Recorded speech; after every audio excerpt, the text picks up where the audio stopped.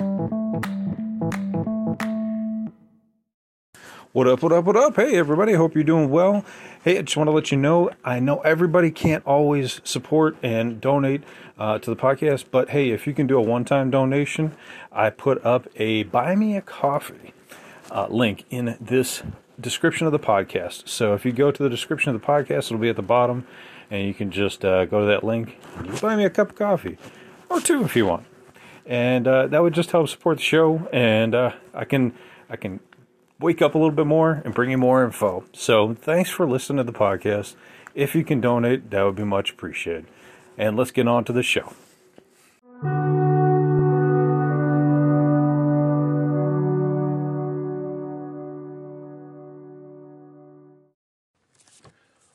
What up, what up, what up? Welcome back to Lockdown Universe, some of the bizarre, peculiar, and unheard of stories of UFO legend and paranormal lore. Welcome back, welcome back. Happy to be back.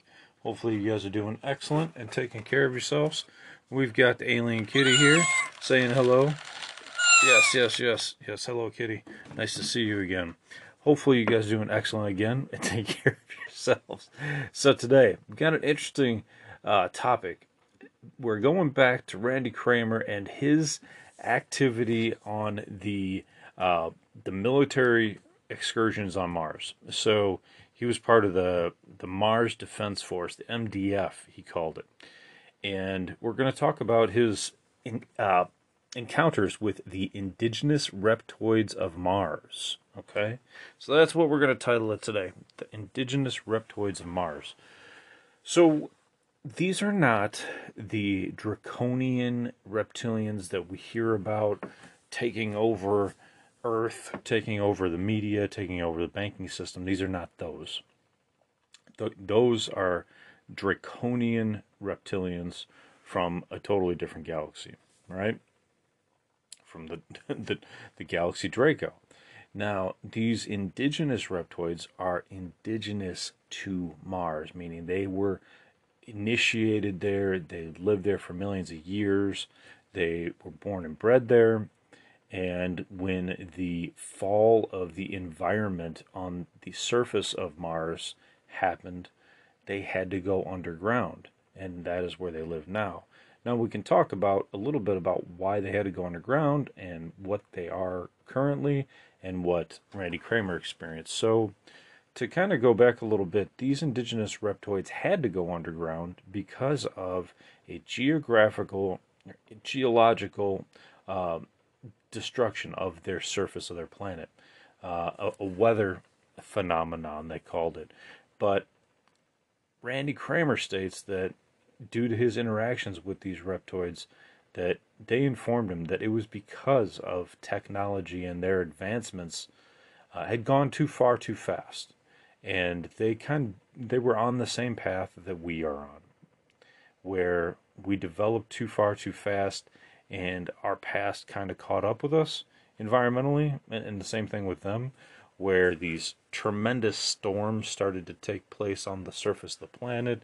They started to destroy all of their structures and infrastructure, and they were sending people off-world to save their planet, or save their species, and it didn't work out. So they had to go underground. So they realized that technology, the reptoids that went underground, realized that the reliance on this technology was the impetus for the demise of their society. So they reduced their reliance on technology when they went underground. So they also decided that pursuing continued technology eventually led to them pursuing greater military conflict with each other. So they realized they basically had to start from square one. They had to go back to the beginning and say, okay, look, we have to work together as a society and a cohesive whole on the same mentality, the same idea, the same principles. Otherwise, once we get too far developed again, we are just going to end up in the same spot. We are going to be trying to kill off each other, for dominance, and we can't be doing that. We have to work together to facilitate this species as a whole and to advance it as a whole, spiritually, physically, emotionally, technologically, and societally, right? So one interesting thing they found out was once they went back to the drawing board, they were able to have psionic capabilities. Well, what is that? That means that you're able to not only have telepathy, communicate telepathically because you're on the same wavelength, but you're also able to have telekinesis. And not only that, when you meditate with a group, when you are on the same wavelength with a group in a room or together, and you know how to get to that oscillating waveform mentally, you're able to move mountains. You're able to take down ships. You're able to facilitate technology faster. You're able to defend yourself spiritually in spiritual battle. So these guys figured it out. These guys went back to the drawing board when they figured out that technology basically was one of the things that really took them down. The other thing was really just not being spiritually developed. You know, you have to be in the same vein at the same period of your technology. Both your spiritual development and your technological development have to be at the same peak. Otherwise, you're not going to be able to utilize it and sustain your species. They discovered that. So they kind of went back to like this 1400s style of living, and in a 1400s style of fighting for some time as well, where they were training with each other. If they had to go onto the battlefield to defend their area from an alien attack or some other entity on their planet, they went back to the 1400s kind of fighting style, is what Randy Kramer stated, until they were able to develop this group telekinesis, which is really fascinating. He stated that once they got to the point of group telekinesis, they were able to start off small, right? Start to sway flowers, maybe be able to move clouds, maybe be able to, move rocks and different items and get heavier and heavier and heavier.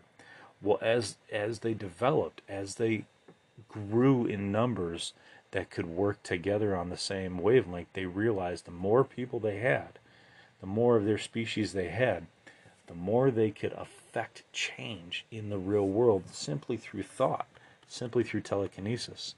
And that's where things get really special, doesn't it? That's where things get really interesting. And so Earth has been invaded by these draconians, not people we're talking about. We've been invaded by draconians from another star system. Very, sophisticated, very confident entity that tries to use their mind powers against you. They try to intimidate you. They use fear. That's not what a lot of species use, but about 5% do. And these draconians tried to come to Mars to try to take over some of the land of these reptoids.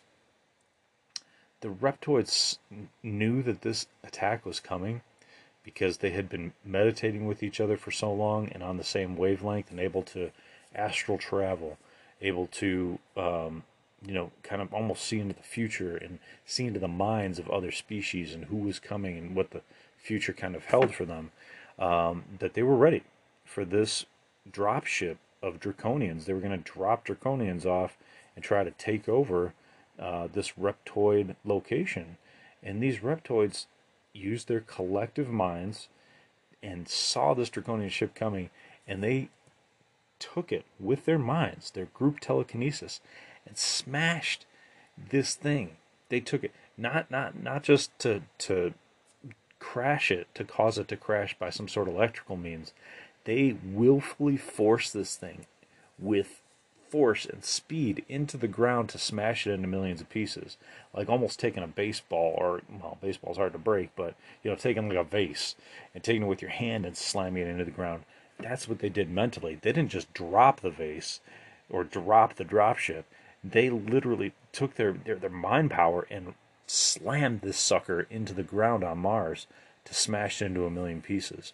to teach the Draconians that they can't be messed with, and not to be hurt by this dropship and the entities inside. He also states, Randy Kramer states, that they know that human creativity is underrated. They know that humans are extremely creative. They know that other beings have more developed ships. However, once most species get to that interstellar travel, they don't really try to update it. They don't try to make it better. So that's really interesting. So they kind of just stay where they're at and don't increase its capability. They don't increase its power. So that's what's really fascinating to me, is that these other species don't take the time to develop more. So humans continually create better. Like, Randy Kramer likened it to like driving a Model T from back in the 1900s till now. It'd be ridiculous to not make it better. Start making Ferraris, Lamborghinis, things like that, right? So these indigenous reptoids see us as a very interesting species. Other species have a "if it's not broke, don't fix it" type mentality. So, and they laugh because one of the things we've continually made better is beer, and so we've continually made it better and better and refined the process and worked on it for hundreds, if not thousands, of years. Right? I mean, I always go back to like the 1400s, but I mean, it's been around since much more before that. I mean, talk about, pulling up to the bar and ordering yourself some mead. I mean, alcohol's been around for forever, and we've made it better and better and better. So apparently that's one of our main exports. This is pretty fascinating, but doesn't have a whole lot to do with the reptoids. But I find these reptoids interesting. They are red. They are kind of the same color as what we think of Mars is to be, is to red. They've kind of adapted and developed into that. They wear tunics, and Kramer states that he's fought alongside them and fought some of them as well. So it's very interesting. Sometimes you end up fighting against the species, and then you end up making up, and you become partners. So I think that's also kind of a fascinating part of exopolitics. Especially when you go to dominate somebody and then you end up being friends with them later. You look at like Germany, right? They were like the world power, the axes of evil, right? And now they're part of the United Nations. Just that's the way things go. So anyway, what do you think about these reptoids? Think they're interesting? Think they're fascinating? I think they're really interesting. I think their methodology of developing their society, knowing that they made a mistake, knowing that their society took them down the wrong path, and then basically bringing back to square one, back to the start and trying to figure it out. That is impressive. And then to make it work again on a spiritual level is really interesting. I feel like most of us that are here right now in this time period on this particular planet are learning very interesting lessons, but they're not, they are spiritual, but our society is not super spiritual, right? It always boils down to money. And so I think that once we get off of this money kick and we work on our society, I think that our health is going to become much longer. We're going to have better lives. We're going to have more enjoyment and a more fulfilled lifestyle, and hopefully less pollution, and keep this beautiful blue ball for a little bit longer, not turn it into Mars. So anyway, guys, think about that. Chew on that. Take care of yourselves this weekend. Stay positive. Follow through on your hobbies and your goals and your dreams, whatever they may be. And as always, continue to question the universe around you. Until next time, guys, take care. Lockdown Universe out.